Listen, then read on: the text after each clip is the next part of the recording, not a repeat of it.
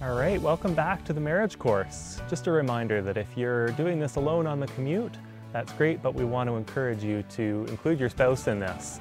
Have them watch the same videos as you on their commute or during their day, and then discuss the discussion questions in the evening, maybe over dinner or over drinks afterwards.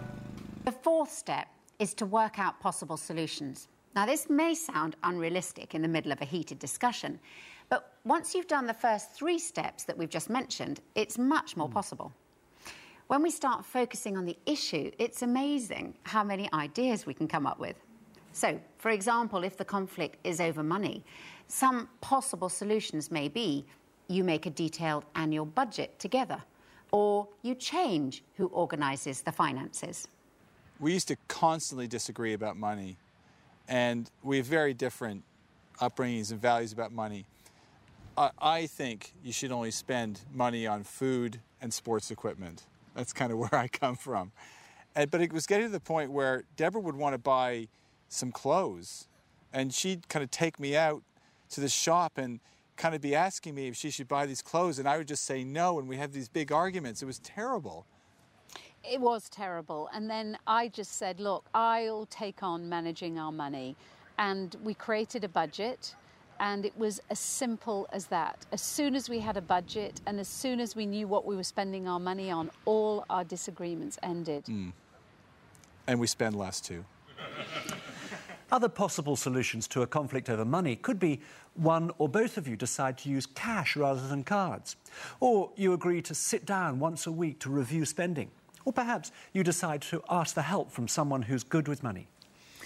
Sometimes it helps to write down a list of possible solutions to see the different possibilities, and we can then refer back to them if necessary.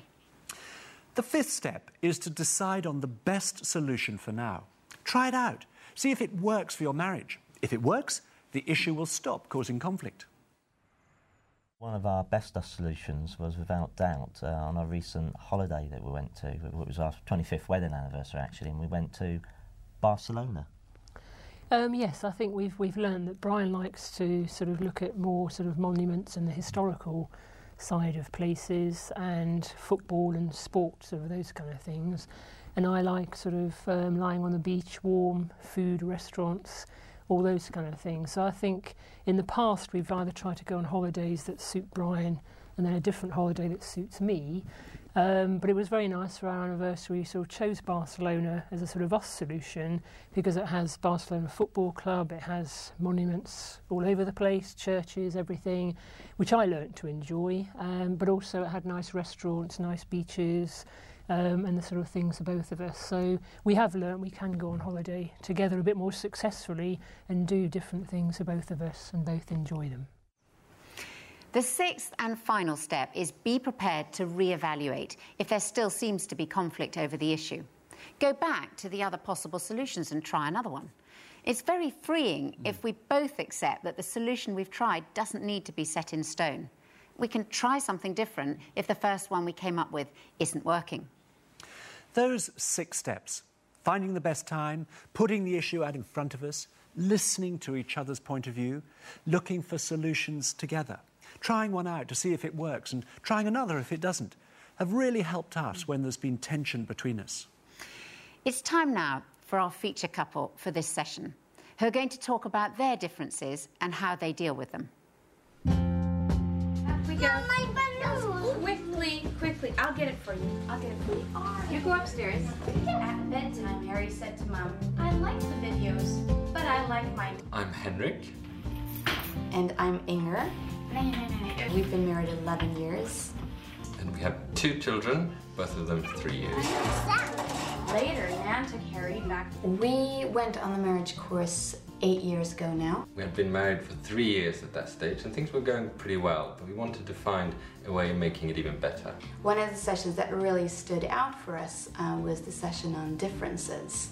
One could say that we're probably different in almost every area you could come up with. I like to save my money.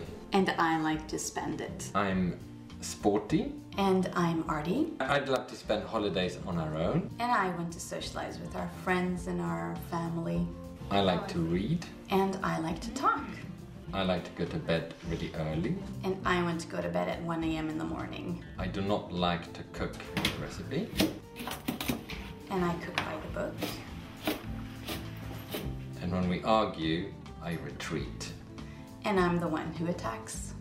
Funnily enough, 8 years on since doing the course, we realized that we've become much more similar and the edges have been softened. And I've been known to stay up quite late and talk. And I cooked a meal without using a recipe. Another thing that we found helpful on that session was finding an us solution. There's one classic example where we were renovating a kitchen. I like really light birch type cabinets. And I really wanted antique stained dark wood cabinets. Which is the worst for me. And birch was absolutely something I could not consider ever. Should I kind of sacrifice my idea of the dark wood and go for birch even though I hate it? Or do you compromise? Do you do one birch cabinet, one dark stained, one birch, one dark stained? We had to think of something. So, like good Swedes, we went to IKEA. And there we found a solution that was just us. As you can see, that this kind of light white painted look that kind of ticked the box for Henrik because they were light, and they ticked the box for me because they had an old feel, old look to them, and that was an amazing moment for us. It's been one of those situations that you can go back to and you can say, we found an us solution then, so surely we can find one again. The most important realization was that it's not all bad to be different. I think it was easy in the beginning to look at those differences as dangerous, that they were potentially tearing us apart. And what the course taught us was that differences aren't dangerous. Our differences might mean that, you know, we can complement each other. But it also means that we need to understand the differences and then try to find solutions that work for both of us. But I think what we learned about listening to each other, you know, letting the other one explain where they're coming from, that has really been the key in finding a strength in those differences and finding a way for us to resolve issues that pop up between us.